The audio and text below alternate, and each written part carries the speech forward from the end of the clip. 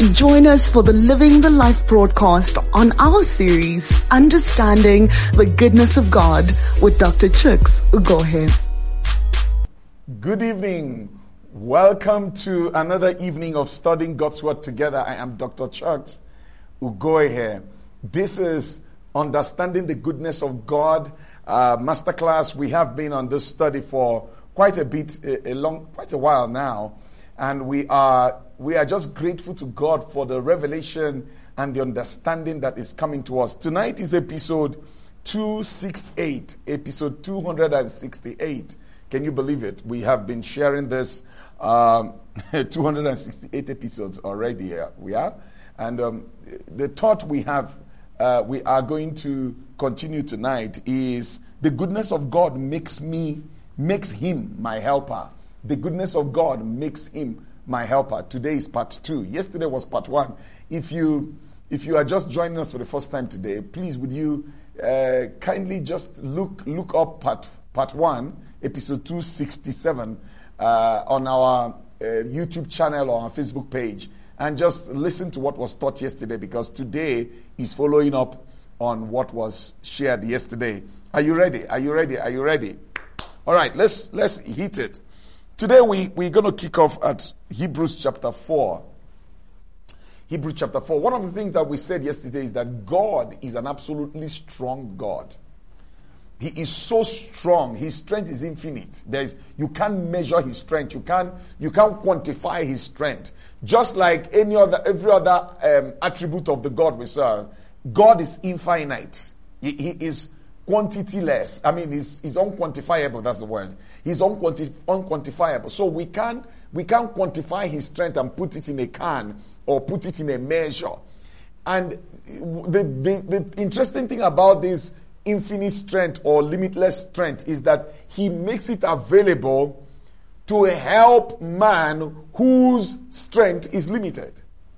Okay, so he created us, and then when we took on the human body, limitations came on us. So we have weaknesses because we are human. We have weaknesses because we are frail. We have weakness. We have frailties. Yeah, but these weaknesses, the Lord had a plan or has a plan to counter them, and that's what we're learning in this study. How do we, capture the strength of God and let him help us in the moments when we are weak, in the moments when we are limited or we are caged in. That life has issues. Life throws curveballs at us. Life throws demands that we can't meet. There is nobody on the earth, even the wealthiest men on the earth, their money is not infinite. Their money is not infinite. There are people who are sitting at, almost $200 billion, maybe more. I don't even know what the figures are now. But that's finite money. That's finite.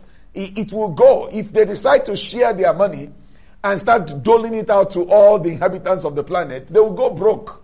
They will go broke. The only person who is able to meet everybody's need and he won't get broke is God.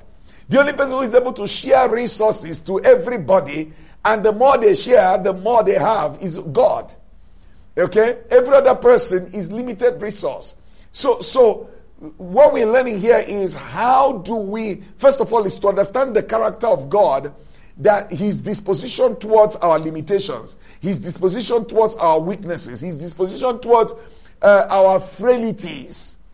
And once you understand God's disposition towards your frailties, you are able to access his help in those frailties. You see, the only reason why you need help is because you are frail, you are weak, you have a limitation. That's why you need help. If you don't have a limitation, you don't need help. Yeah, if you don't have a limitation, you don't need help. So we talk about needing help because we have limitations. And by the very nature of God, hold on, let me put out this thought. The God we serve, as the Bible reveals to us, is a 3-in-1 God. Okay? He is God the Father, He is God the Son, and He is God the Holy Spirit. God the Holy Spirit God the Son and God the Father, they are one. But they are three individual personalities, but they are one God. It's difficult for the mind of man to capture, but that's what the Bible reveals to us. And that's what I believe and that's what I teach. That God is three in one. God the Father, God the Son, God the Holy Spirit, and yet is one God. All right. Now, God the Holy Spirit is revealed in the Bible as a helper. He is a helper. He is our helper. Why is God a helper? Because man needs him. Man needs help. Yes, man needs help because man has limitations. Man has weaknesses. Man has frailties. So, God, in accommodating that, already postured himself as a helper to man. Isn't that amazing? Isn't that amazing? That because he knows we are weak, he knows our frame, he remembers that we are dust, he also positioned himself as a helper to help whenever there are limitations, whenever there are burdens, whenever there are challenges. Because of our humanity, he steps in. So we must understand this about the character of the God we serve, that he is sympathetic to our weaknesses. He is sympathetic to our limitations. He is sympathetic to our frailties. And when you understand that, the first thing it does is that you become merciful to yourself. You're not too hard on yourself. You become merciful to yourself. You become less judgmental on yourself, less hard and harsh on yourself. Number two is that you are able to extend the same to other people. You become gracious to other people. You are able to forgive the frailties of others. You're able to accommodate the frailties of others. Because now you have seen yourself and you have been able to receive the help of God. So you are able to give it to others. The Bible talks about us being able to comfort others by the comfort we have been comforted with. So when we receive from God, then we can give to others. We love because he first loves us. Okay? We help because he first helped us. The same principle. We accommodate others because he first accommodated us. We forgive because he first forgave us. But when people struggle to receive forgiveness, they end up struggling to give forgiveness to other people. When people can't, forgive themselves, they can't give it to other people because how can you give what you don't have?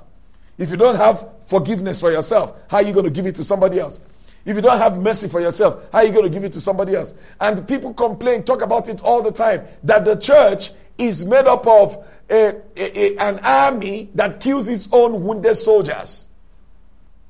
Because that's what we do. And the reason for that is because we don't know God. We don't know God's disposition to failure, God's disposition to weaknesses, God's disposition to limitations, because we don't have a revelation of God like that. So we are not able to reflect that to our brothers and sisters when they need help. When they fail, when they falter, we are not able to help them because we don't know that about the God we serve. People still preach it, and I hear preachers preach and posture God as this hard, very mean, very judgmental, sin, and he will just smash you. No, that's not the God we serve. You missed the boss, brother. Preacher man, you missed the flight. If that's what you're presenting as God, you missed the flight.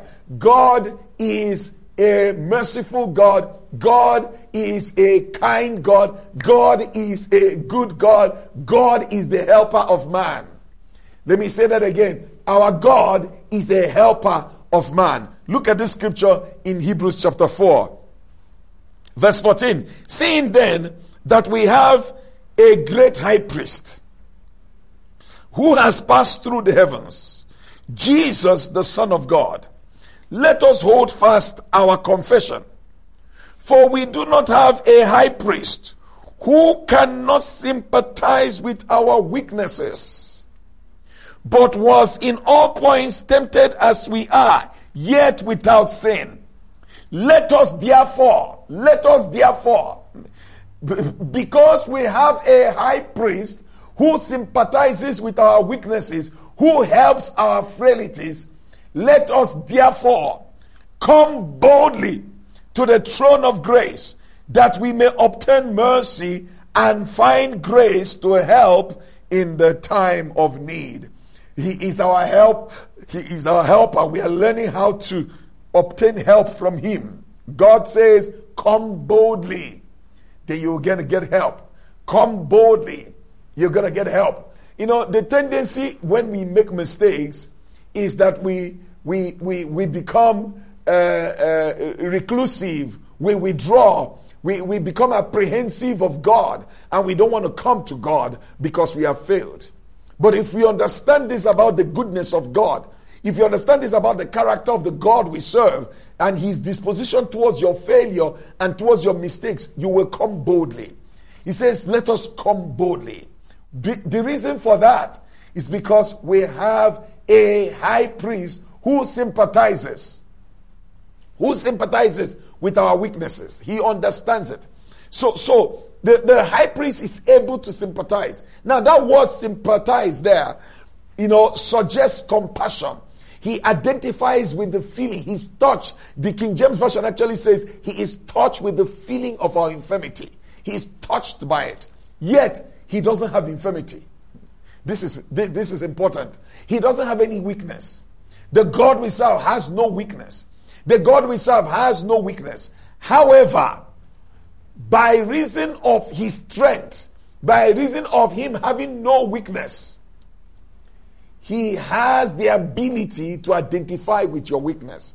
He has the ability to identify with your frailty. Bible says he is touched with the feeling of our infirmity. He sympathizes with our weaknesses. He can identify with it. Yet he doesn't have it, but he can identify with it. And the purpose of that identification, when he identifies with it, there is an exchange. So he takes your weaknesses and makes his strength available to you. So a believer must be willing and able to cast the weakness, cast the burden, cast the failure, cast the frailty. I can't do it, Lord. That's admitting that you are weak. I can't do it, Lord. Once you make that admission and you say, Lord, help me. So what happens is that he takes your weakness. There's a divine exchange right there. He takes your weakness and he gives you strength. Listen, many times I minister to people who do not know Jesus, and I am trying to share the gospel to them. And people say, no, I understand what you're saying. My only challenge is that I don't think I'm ready to make a decision to follow Jesus right now. And I say, why? He said, because I don't think I can make the commitment to not sin, not fall into temptation. To live that life is going to be hard. I don't think I'm ready for that, because I don't want to promise you now, and then when you go, I go back to my old ways. And you see, what those people do not understand is this, that God is not embarrassed by your proclivity. God is not embarrassed by your weakness. God is not embarrassed by your vulnerability. Instead, he's actually attracted to it. He's attracted to it. To do what? To take it from you and give you his strength. To take it from you. And it's something that happens supernaturally. He takes away the weakness and gives you his strength. He's your helper. He helps you to walk. Listen, there is none of us who is born again, none of us who is following Jesus, that is doing it in our own strength. No, we are standing because we are helped. Let me say that again. We are standing because we are helped. So if you are wondering, can I ever stand? Can I ever be strong? Can I ever be without sin? Can I ever be without this weakness, without this failure? Can I ever do this? Can I ever live the Christian life? The big answer is yes. But how you do it is by taking on his strength and then him taking away your weakness. Our high priest is able to take our weakness and give us his strength. And he actually wants to do that. He wants to do that. Listen, if you understand the heart of God and the true disposition and posture of heart of God towards you, you will embrace him. You will love him. You will serve him. You will walk with him. The reason why you are walking away and running away from God and being rebellious is because you don't know his heart towards you. He loves you. He wants to help you. He is your helper. His disposition towards your frailty is he identifies with it and then takes it from you and then gives you his strength. He takes it from you and gives you his strength. So you got to understand this about the heart of God towards man. Okay? So when we release our weakness to him, when we release our failure to him, when we release our inability to him, oh, I can't pray. Oh, I can't give. Oh, I can't live holy. Oh, I can't get away from this sin. I am continuously falling into the sin. It's okay. All you need to do is to be honest with yourself and accept that I need help. I need help, and then make a demand for help from God. And as you make a demand from help from God, he comes in to identify with the weakness and then takes it away from you.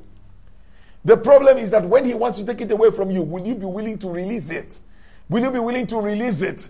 Because as long as you hold on to the weakness and claim it's yours, see, that's the problem. Satan tells you, you will never be able to come out of this thing. You will never be able to break free from this habit. You will never be able to break free from this sin that you keep falling. Every time you keep falling, you will never be able to. It's who you are. It's a lie. It's not who you are.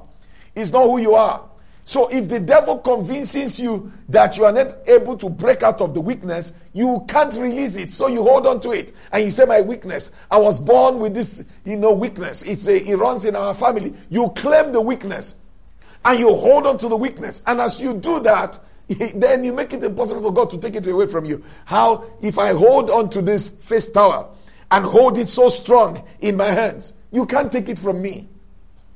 And the thing is that God will not roughshod you to snatch it from you. No. God is such, the Holy Spirit is such a gentle spirit. He's so gentle. He can't snatch it from you. So when you're holding it and claiming, well, you know who I am. This is how I am. It's not my fault. I was born like this. It runs in our family. Everybody in our family is hot-tempered. So this is, no, it's not true. You're a new creation in Christ Jesus. You are not stuck with this weakness. So stop claiming the weakness. Stop holding on to the weakness. You got to learn how to release the weakness. Open your hands. Present it. The Bible actually says, cast your cares. Cast your burden. Yes, that constant failure has become a burden to you. That constant mistake that you keep making has become a burden to you. Jesus says, cast that burden to me. When you do that, he catches it. And by you releasing the burden from your hand, and your hand is now empty, what happens? Your hand is now available to take on his strength. Your hand is now available to take on his strength. And then you take on his strength. The Bible says in the scripture we read, he says, for we do not have a high priest who cannot sympathize with our weaknesses, but, I want you to see that, but was in all points tempted as we are. He was tempted at all points. So there is nothing you are going through he didn't go through. He was tempted at all points.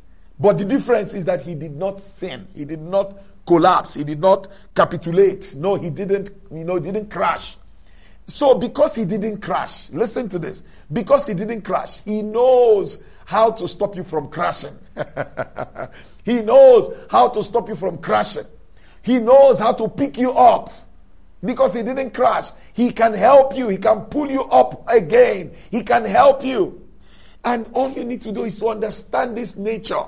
That he is not embarrassed by your failure. He's not embarrassed by your sin. He's not embarrassed by your mistake. No, he's not. He's not even judgmental towards you. He's not judgmental towards you. His strength comes to wrap around that weakness so that the weakness can be overwhelmed and the weakness can be, cut off from you. That's the God we serve.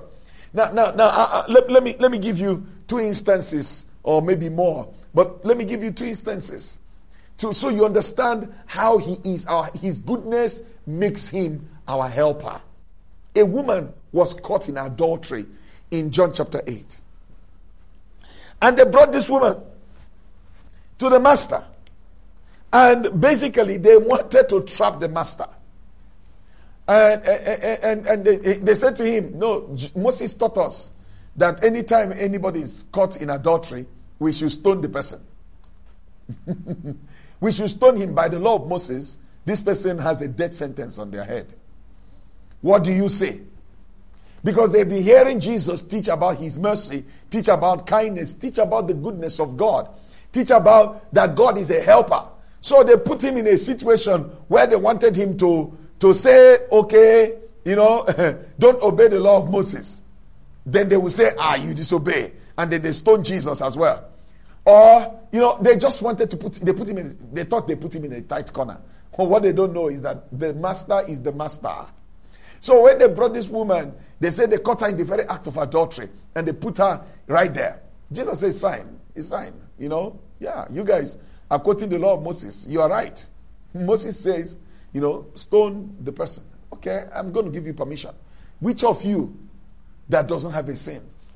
Let the first person, who doesn't have a sin, lift up the stone and throw the stone. I didn't say you shouldn't throw the stone. But let him that doesn't have a sin throw the stone. And he bent down to start writing on the floor.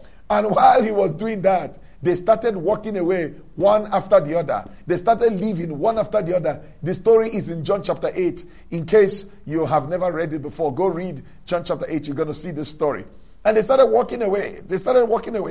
After a while, Jesus observed or noticed that there was no one around. And he lifted up his head and he said to the woman, "Woman, where are your accusers? Where are the people who wanted to stone you?" Jesus says, the woman said to Jesus, "No, they've all left." They all dropped their stones and left. And then this is where I'm going to. Jesus looked at the woman. He says, "Neither do I condemn you. Neither do I condemn you." What does that mean? Because the goodness of God makes him our helper, not our condemner.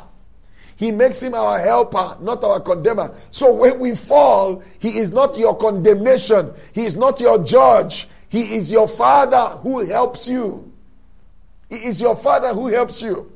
So you got to understand this, that his responsibility towards you as a father is, okay, let me explain this. God is also a judge. Understand this. But he is not a judge to his children. He's a father to his children, not a judge. He's a judge to the wicked, but he's a father to his children. And if the wicked will repent to become his child, then they will experience his fatherly care and his fatherly love. Many people misunderstand this. They say, no, but God is a judge. God is a judge to the wicked, but a father to his children. So when we make mistakes and when we fail, he shows up as a helper to help pick you up and restore you. Let me give you the second story. A man has two sons. This story is found in Luke chapter 16. A man has two sons. The younger son wakes up one morning. I don't know what he drank. I don't know what he ate. He woke up one morning and said to his father, "I want to leave the house. I want to go and find my own way and set up my own life. Give me my own portion of inheritance. I am entitled to some inheritance in this house because I'm a son. So give me my own portion of inheritance. Let me be going." His father says, "But I'm still alive. I'm not dead." Inheritance is normally shared when people die. He says, "I don't care. I don't care. Just give it to me now. Just give it to me now." Basically, he's saying, "You have expired. You can die. Give me my own. I'm going." Anyway, they give him. He collects inheritance. He goes, sells whatever they gave him, converts it to cash, and takes off. He's gone. Bible says he goes off to a far country. He leaves South Africa and goes all the way to Brazil. He goes far. And then he engages all that resource in riotous living. He was frolicking with harlots, frolicking with prostitutes, drinking. Riotous, Bible says it was riotous living, meaning a life that has no boundaries, a life that has no order, a life that just anyhow, hey. He walks into a bar, just declares everybody, drink. And he was just paying until the money finished. When the money finished, all the friends ran away. All the people who helped him eat the money, they ran away. And he began to be in want. There was even no food to eat. He ends up in a pigsty with a pig farmer, because that was the only job that was available. And the farmer says, okay, it's fine. Look after my pig. The guy who was working here, last week resigned and left. These pigs, they need a caretaker, So look after my pig and I will pay you so amount. Okay, the guy said, that's fine. So the guy starts looking after the pigs. But the man was not paying him. The man was not paying him. The man says there's been load shedding. Economy is bad. The economy is bad. The pigs are not selling in the market. God have mercy. So he was starving. And Bible says he would struggle with the pigs for food. And while he was in this destitute, decrepit situation, he realizes one day, Bible says he comes to himself and he says to himself, my father, I know the character of my father. I know him. The people that are working for my father, I see how he takes care of them. I'm going to go home. I know the heart of my father. I'm going to go beg him for forgiveness. I know I've done wrong. I know that I insulted him. I was really out of line. I'm going to go back to my father and I'm going to beg him and ask him for forgiveness. And the moment he made that decision, the devil couldn't hold him. The devil couldn't stop him. He got up and he left and he went home. Now, what happened when he got home? It's very important. I said that the goodness of God makes him our helper. The Bible says his father sights him from a long distance, a way off from the house. And the father was sitting right there on top. Maybe it was a story building, I don't know. But it looks like it was. Because he saw him from afar. And he comes down and runs to his son. His father runs to meet the son halfway. That's the father's heart. He's our helper. Do you know that his father didn't see him coming? And his father say, stupid boy, idiot. He has ruined his life, finished all that money. Look at the rags that he's wearing, and he's coming back home. And please lock the gates. Don't let that idiot come in here. That wasn't the attitude of the father. The father instead ran out of the gate and ran towards his son to hug him, to embrace him. The son was running the script of the apology he had rehearsed. The father did not pay attention to that apology. Instead, the father was so overjoyed that the son came back. And what did he do? He ordered that the torn clothes, he was wearing rags, the torn clothes that he was wearing be removed from him. He ordered the sandals be put on his feet. He ordered a ring be put on his finger. He ordered food be made and a party be declared. My son was dead. Now he's alive. My son was lost. Now he is found. Did you see? The strength of the father was released to cover the weakness of the son. The failures of the son. By giving him the ring was a restoration of sonship. By putting sandals on his feet was to restore him to dignity.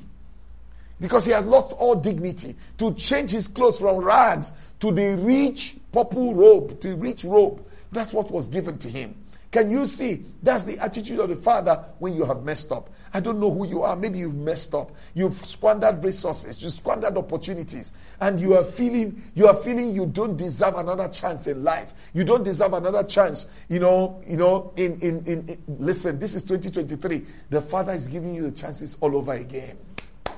The father is giving you the chances all over again. The opportunities you lost, the father is giving to you again. He is your helper. You may have lost time. You might have lost opportunity. You may have done some stupid things. He is giving it to you back because his strength reaches out to your weakness. So he wants to make an exchange. Because what happened to that prodigal son? There was an exchange.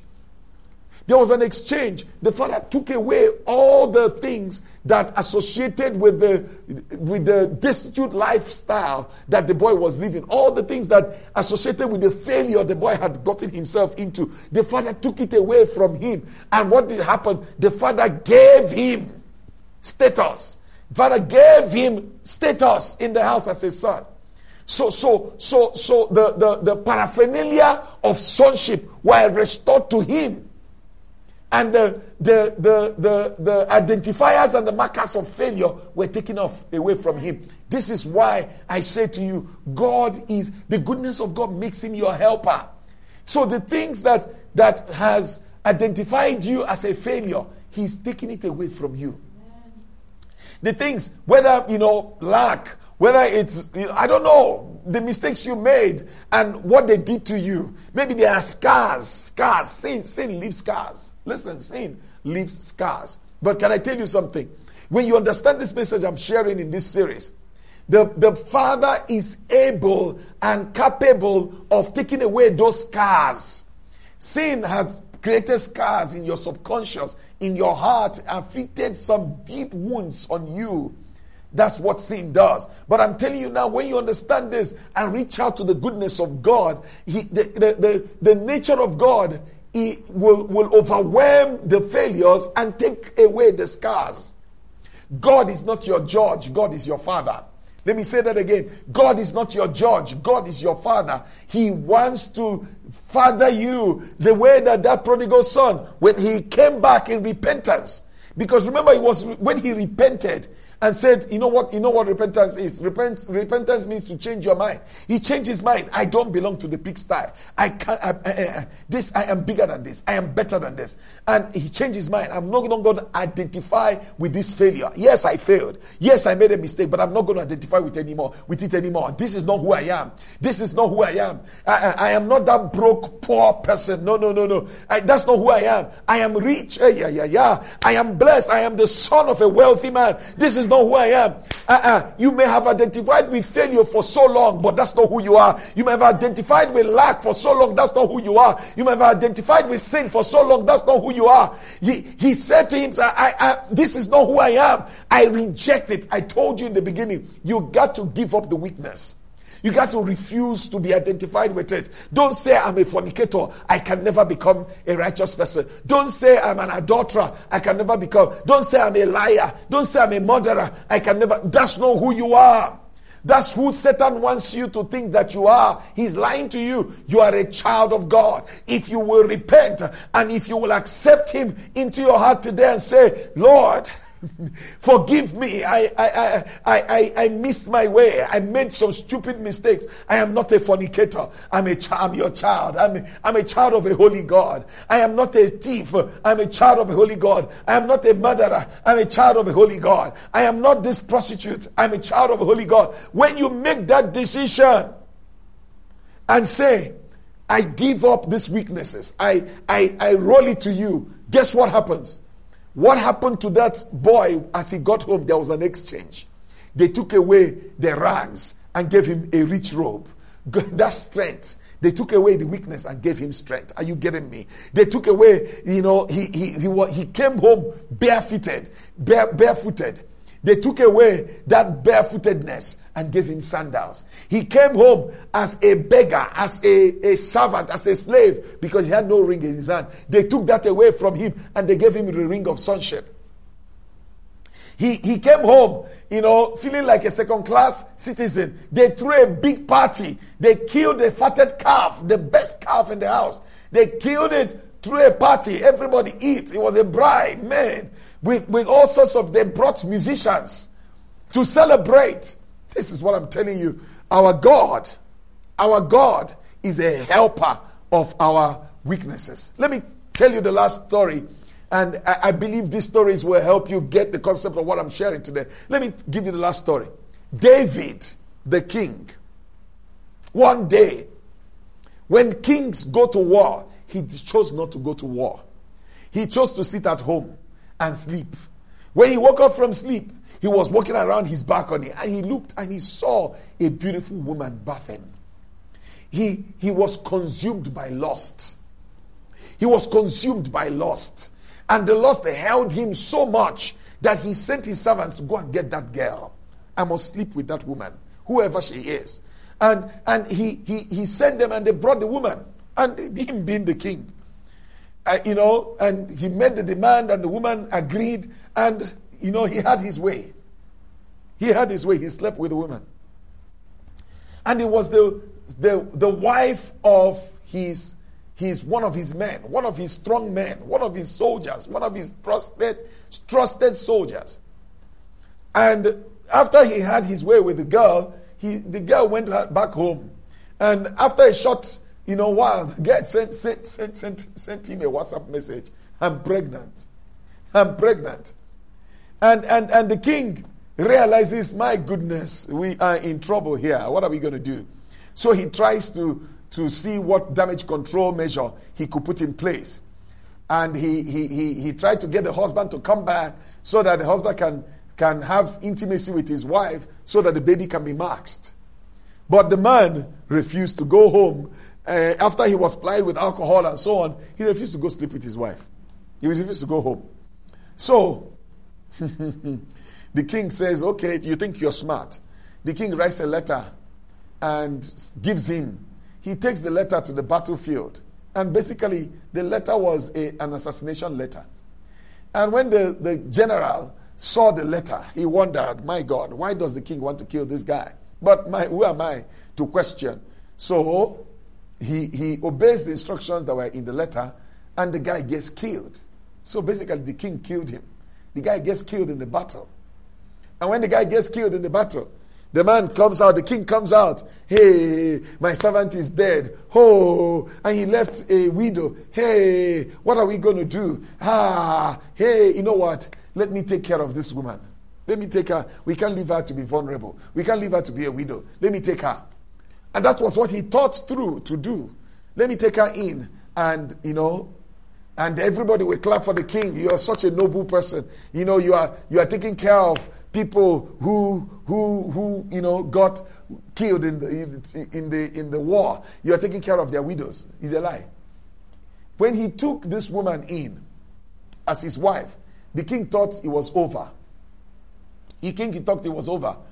The prophet of God heard the word from the Lord to say, go and confront the king on his sin. And the prophet Nathan came. Long story cut short, he confronted the king on his sin. And this is the part. When the king realized that he had been confronted by God, he did not argue. He admitted, I am the man. I'm the one who sinned. I did it. He owned up. I was wrong. I have sinned against God. What do I do? And the Bible teaches that he became repentant. He became repentant. What does it mean to repent? He changed his mind. So he did not hold on to the position of failure. He did not hold on to the position of being an adulterer and a murderer. He repented. He turned that sin back to God and made himself available to receive forgiveness. And guess what? He was forgiven. But this is the third part that I'm bringing out here. When he was forgiven, when the strength of God was given him for his weakness, he was forgiven. This is what God did. That baby that was conceived died because there was already judgment that baby would die. So that baby died. But this is God for you. He was forgiven, and the woman she's now a wife. God turned that woman to become the mother, because she fell pregnant a second time, and gave birth to a boy, a child called Solomon. God turned Solomon to be the next king after David.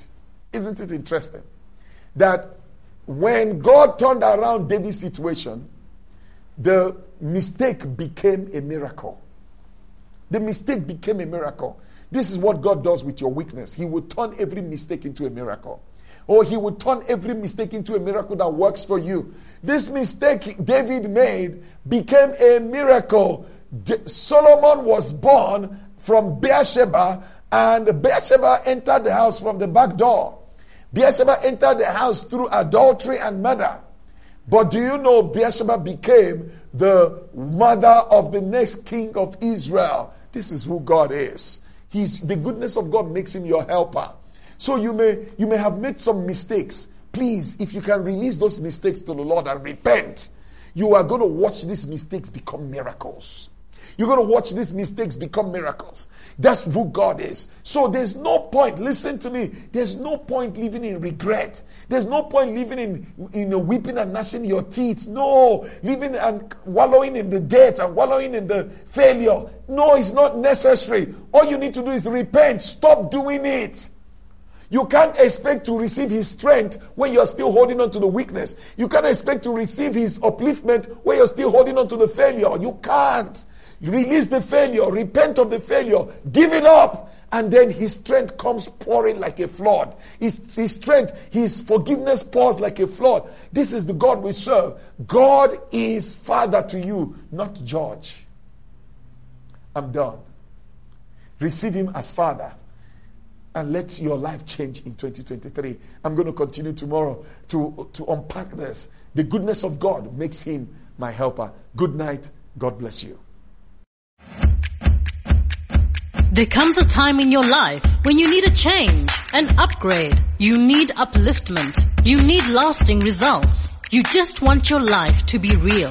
You need your life to be meaningful, deep, full, purposeful, and easy. You're looking for enlargement, amplification, increase, strengthening. You're looking for growth in your life. You want leverage, strategic advantage, gain and favor, ability to influence, clout and strength. Join us at Resurrection Life Church every Sunday. Visit our website reslife.org.za for more information. Make this year your year of being real. Embrace rapid enlargement and leverage. It is your time.